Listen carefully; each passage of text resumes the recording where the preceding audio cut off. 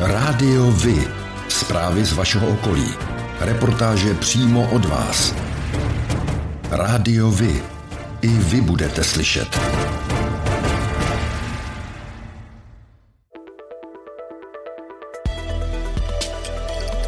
Rádio Vy. Stanice města Brandýs nad Labem, Stará Boleslav.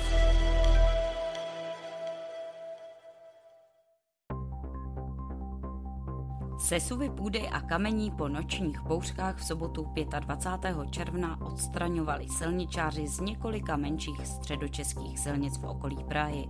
Například u Vraného nad Vltavou. Tam nános kamení a půdy přehradil místní silnici. Omezený byl proto provoz některých spojů pražské integrované dopravy. Další sesuvy komplikovaly provoz v Černošicích u Prahy a v Trubíně na Berounsku. Hasiči v regionu vyjížděli během noci téměř ke 150 událostem. Evidují zhruba 40 výjezdů ke stromům padlým přes silnici a přibližně 50krát jeli pomoci s odčerpáváním vody ze sklepů a níže položených míst. Nejvíce událostí bylo v okrese Praha-Západ.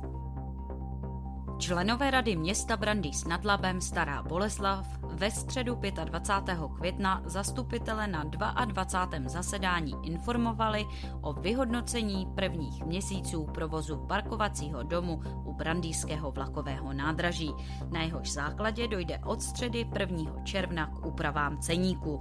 Denní a noční parkovací lístek nahradí klouzavý 12hodinový, který přijde na 20 korun. Měsíční abonentka bude stát 700 korun, roční pak 8400 korun. Na dotaz občanů, proč není roční předplatné cenově zvýhodněno, odpovídal místostarosta Soukup. To zvýhodnění tam není právě proto, že zvýhodnění může být třeba v tom, že člověk nemusí každý měsíc platit. A my si prostě teďka myslíme, že zase nemůžeme se podbízet za každou cenou a zase vyhodnotíme, jak to bude fungovat. Já podle ohlasů, které mám, tak o ten roční tarif je zájem prozatím. No tak uvidíme, jestli zájem o roční předplatné bude i poté, co si občané v klidu promyslí a spočítají. Ukrajinské ženy mají v soukromém sektoru šanci na uplatnění většinou jako uklízečky, což ale mnoho z nich dělat nechce. Svou zkušeností má například město Brandýs nad Labem, Stará Boleslav, které nabídlo uprchlíkům v rámci svých technických služeb 7 míst na úklid radnice a dalších městských nemovitostí. Podle tiskové mluvčí radnice Kateřiny Stránské byla zpočátku místa zaplněná, ale jednoho dne 5 dam prostě nepřišlo a nikdo neví, co teď s nimi je. Podle zástupce zdejších technických služeb přitom dostávali 150 korun čistého na hodinu, což je prý více, než dostávají běžně nováčci na stejných místech. V Brandýse nad Labem zahájili rozsáhlou revitalizaci zámeckých zahrad. Většinu nákladů pokryje dotace z evropských fondů ve výši 30 milionů korun. Práce zahrnují obnovení zámeckého skleníku, výsadbu stromů a keřů, vybudování altánu a vchodu do zahrady. Celá revitalizace by měla být hotová příští rok. Restaurátoři začnou opravami skleníků v zahradách na valech. Firma si vzala za vzor dobové fotografie skleníku. Stávající obvodové zdi budou zrekonstruovány a obnovena budou i renesanční sgrafita, která se zde dochovala. Novou podobu dostane i předzámecká část plantáž. Počítá se i s novým altánkem a obnovením vstupu do zahrady v zámecké zdi. 23. a 24. června se v Říčanech konal Future City Tech 2022. Představil udržitelná řešení pro dopravu ve městech. Autonomní doprava není pro Čechy tak vzdálená, jak by se mohlo zdát. Už nyní se zájemci mohou v Praze projet 2 elektrickými minibusy bez řidiče. Více k tomu pro Seznam Zprávy řekl organizátor a taky šéf akceleračních programů PowerCube Toufik Dalal. Máme uzavřenou dohodu teď s výstavištěm, kde hned příští týden, jakmile skončí festival Metronom, tak začnou jezdit ty 2 elektrické autonomní minibusy. Zveme veškeré občany v Praze, aby si to vyzkoušeli, bude to jezdit v provozu. A jakmile bude dokončena rekonstrukce výstaviště, bude obsluhovat celý areál výstaviště. V plánu máme propojit i výstaviště a Holešovickou tržnici. výstaviště přebírá tržnici v červenci taky, takže i toto máme v plánu propojit, tyto dvě lokality. Spolu se zmíněnými minibusy se ukázaly na výstavě inovací dopravy v Říčanech sdílené nízkoemisní minivany či vodíkový automobil. Rovněž třeba robot na rozvážku zásilek, pojízdná solární elektrárna nebo inovativní pomůcky pro vozíčkáře.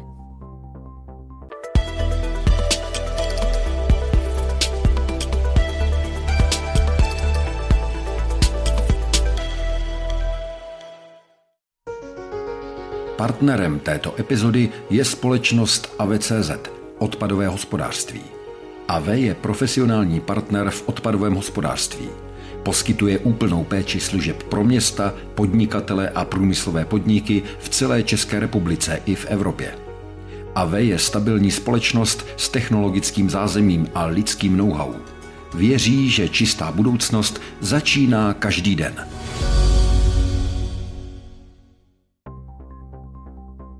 Většina středočeských přírodních koupališť má velmi dobrou kvalitu vody. V Županovicích a Živohošti na Slabské přehradě hygienici koupání nedoporučují citlivým lidem kvůli výskytu sinic. Jde o první vlnu sinic, která by měla v červenci pominout. Vodu na ostatních místech v regionu hodnotili stupněm 1 nebo 2 na 5stupňové škále, je tedy vhodná ke koupání. Středočeští hygienici hodnotí kvalitu vody na 22 přírodních koupalištích, v dalších to dělají jejich provozovatelé.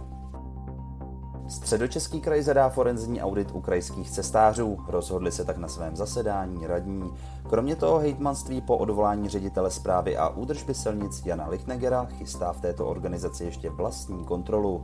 Lichtneger musel ve funkci skončit kvůli informacím z médií a dalších veřejných zdrojů, které ho spojují s korupční kauzou pražského dopravního podniku a dnes již bývalého náměstka pražského primátora Petra Hlubučka. Skupina údajně postupovala podle stejného modelu, nejprve dosadit své lidi do vedení organizace a pak se jejich pomocí přimět zájemce o zakázky, ať platí provize.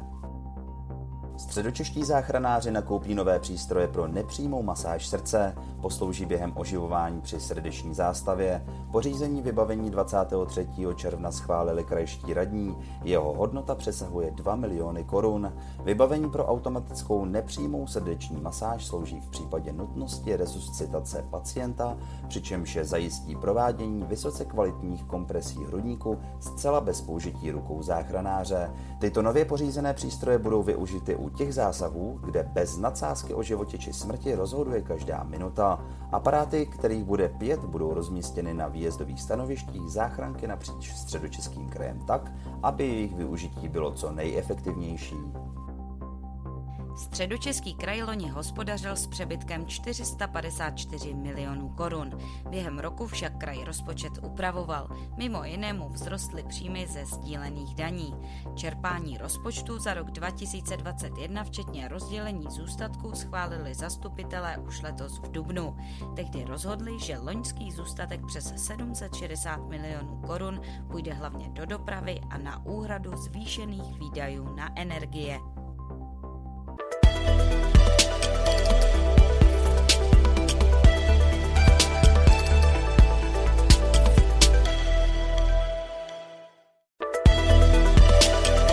O dětech, s dětmi, pro děti.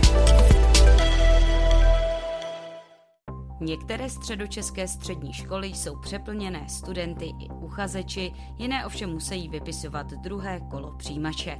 Zatímco ve Vlašimi museli vyhlásit druhé kolo přijímaček na 4leté gymnázium, protože do naplnění kapacity chybělo 11 žáků, Hořovické gymnázium hlásilo stop stav hned po prvním kole. A to ještě přes 30 uchazečů odmítli. Podle krajského radního Váchy se kraj vydá cestou posílení škol v okresních městech. Jsou školy v periferních oblastech kraje, o které by zájem nebyl, ani kdyby tam udělali zlaté kliky. Naopak v Praze Západ připadá 14 dětí na jedno středoškolské místo, tvrdí Vácha.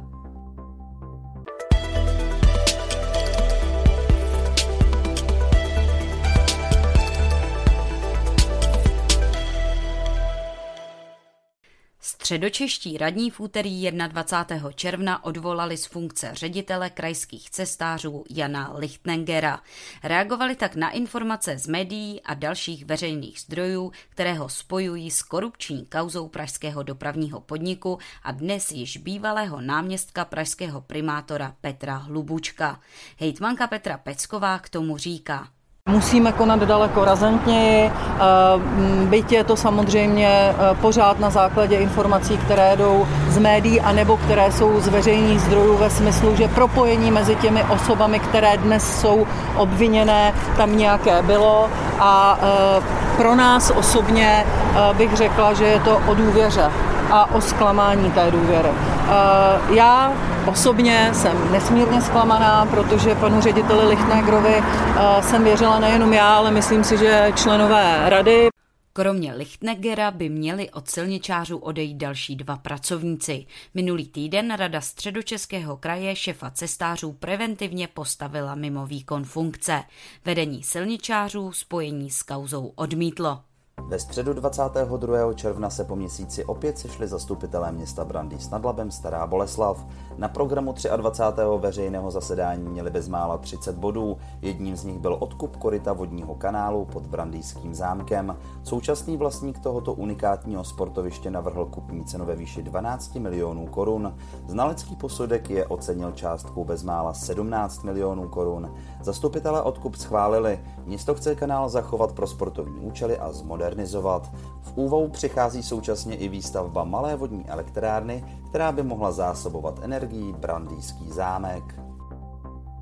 Hned několik zdravotnických zařízení ve Středočeském kraji stihl nezávidění hodný osud. Léčebnu v Kostelci nad Černými lesy opustila ruská armáda, nemocnici v Jílovém u Prahy už stát ve svých strategických plánech nepotřeboval, oba objekty teď rychle chátrají a naděje na jejich záchranu slábne. Podobná situace byla i u záložní nemocnice ve Středočeských Hředlích. Existence této nemocnice v nedaleko Berouna byla za minulého režimu totální tabu. Patřila totiž do sítě tzv. Záložních nemocnic, které byly připraveny pro případ války či přírodní katastrofy.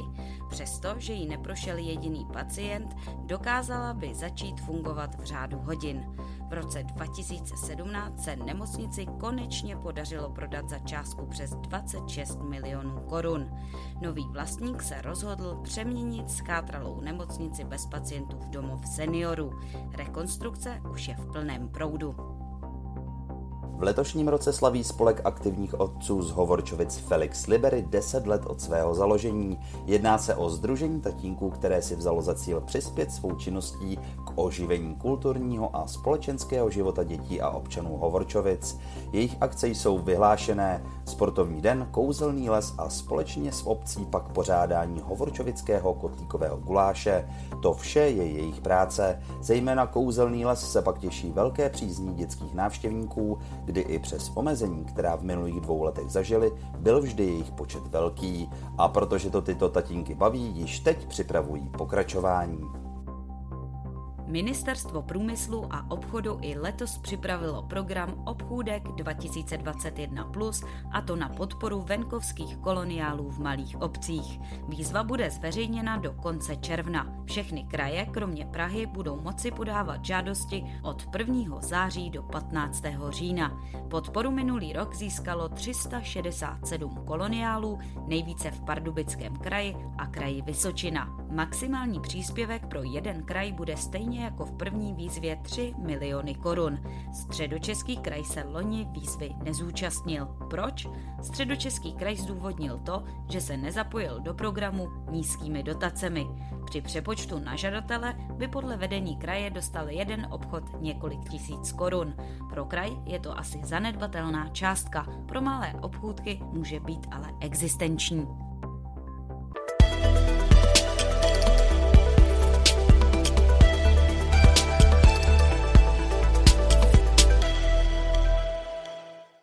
Špinavý biznis s nebezpečnými odpady označil jako problém ředitel České inspekce životního prostředí Erik Geus, který ve středu 25. května po besedě s představiteli obcí na Berounsku oznámil, že do konce letošního roku odstoupí z funkce.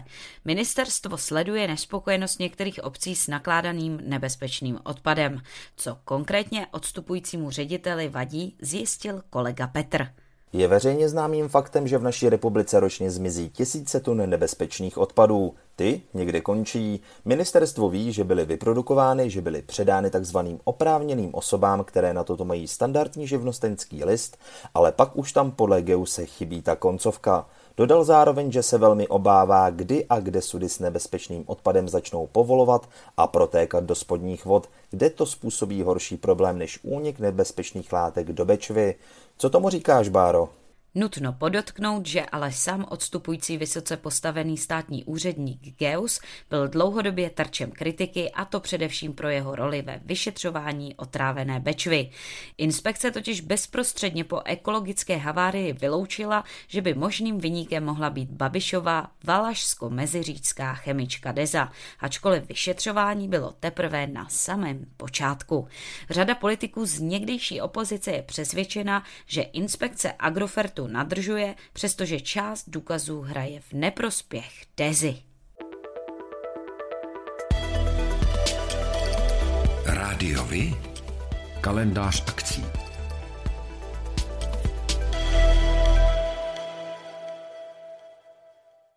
Pořádáte kulturní, sportovní nebo společenské akce? U nás máte možnost dát o nich vědět. Zveřejnění pozvánky v našem kalendáři je zcela zdarma. Máme zkušenosti s pořádáním kulturních akcí a dlouhodobě se v tomto prostředí profesionálně pohybujeme. Rádi tak společně s vámi najdeme cestu k co největšímu zviditelnění vašich kulturních a společenských akcí. I vy můžete být slyšet.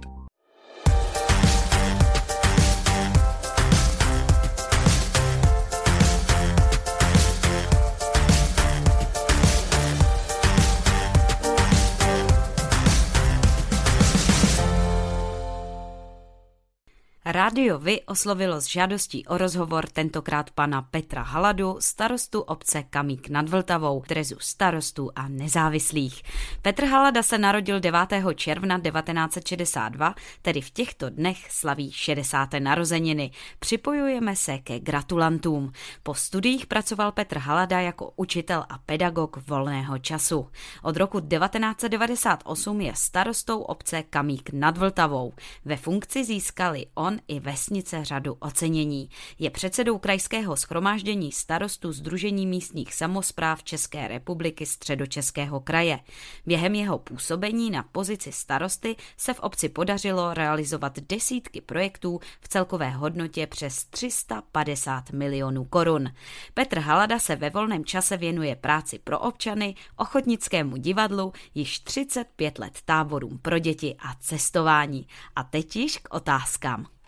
Jak jste spokojený s vlastním výkonem mandátu? Podařilo se vám naplnit alespoň část toho, s čím jste do voleb šel? V zásadě ano, protože většina těch cílů, které jsme si nastavili v zastupitelstvu, tak se podařila splnit. U nás to není o tom, že rozhoduje jeden, ale my se vždycky kolektivně domlouváme nad tím, co v obci budeme dělat, takže ty cíle se dařilo plnit a skoro máme splněno úplně všechno, ale vždycky to záleží na penězích. Co se v tomto volebním období ve vašem městě nebo obci povedlo? No a co naopak považujete za neúspěch či chybu? Tak největší úspěch bylo dokončení sociálních bytů a komunitního centra. Myslím si, že opravdu to jsou velmi důležité stavby, které v obci byly realizovány. Co se nepovedlo naopak je rekonstrukce některých silnic, a to z důvodu finančních prostředků, takže doufám, že se to povede v tom dalším volebním období a že ty komunikace budou už konečně takové, jaké mají. Setkal jste se ve své práci s korupcí a klientelismem a jak jste na podobné nešvary reagoval? No tak já dělám starostu 24. rok, což není zrovna málo.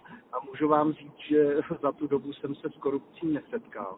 Nikdo mi žádný úplatek nenabídl a já jsem nikomu žádnou výhodu ani úplatek také nenabízel, protože mně se to úplně bytostně lidsky příčí. To je jedna věc. A jak bych na to reagoval? Velmi negativně. To znamená, že bych opravdu jednak toho člověka vykázal ze své místnosti, kde by mi něco takového nabízel a případně reagoval i jiným způsobem, třeba i oznámení na policii. Plánujete svůj mandát na podzim obhajovat a budete znovu kandidovat? S jakou ambicí? No, velmi jsem to zvažoval, protože, jak už jsem říkal, tak toho starostu dělám dost dlouho. A velmi jsem zvažoval, jestli znovu kandidovat. Nakonec jsme se s panem místostarostou, se kterým celé to funkční období táhnu, dohodli, že bychom ještě zkusili jednou kandidovat, ale rozhodně to bude naposledy. Nyní je prostor vzkázat něco vašim občanům. To, co já bych rád sdělil svým občanům, je to, že jednak se mi s nimi dobře spolupracuje, protože jsou to vesměs lidé aktivní a lidé, kteří mají jakoby chuť něco v té obci udělat. Takže já jsem jedině rád, že takovéhle lidi ve své obci máme a budu se těšit na další spolupráci na třeba dalších akcích, které budou jak občané, tak radnice pořádat. Pane starosto, děkujeme mnohokrát za vaše odpovědi a přejeme k vašim narozeninám vše dobré a hodně úspěchů. A to je pro dnešek všechno. Těšíme se na slyšenou zase za týden. Děkujeme za váš zájem a věříme, že nás budete nejen poslouchat, ale že se k rádiu vy aktivně přidáte. Budeme rádi, pokud budete naše posluchače informovat o událostech, kulturních a sportovních akcích či zajímavostech z vašeho okolí. Můžete se s nimi podělit i o svoje názory.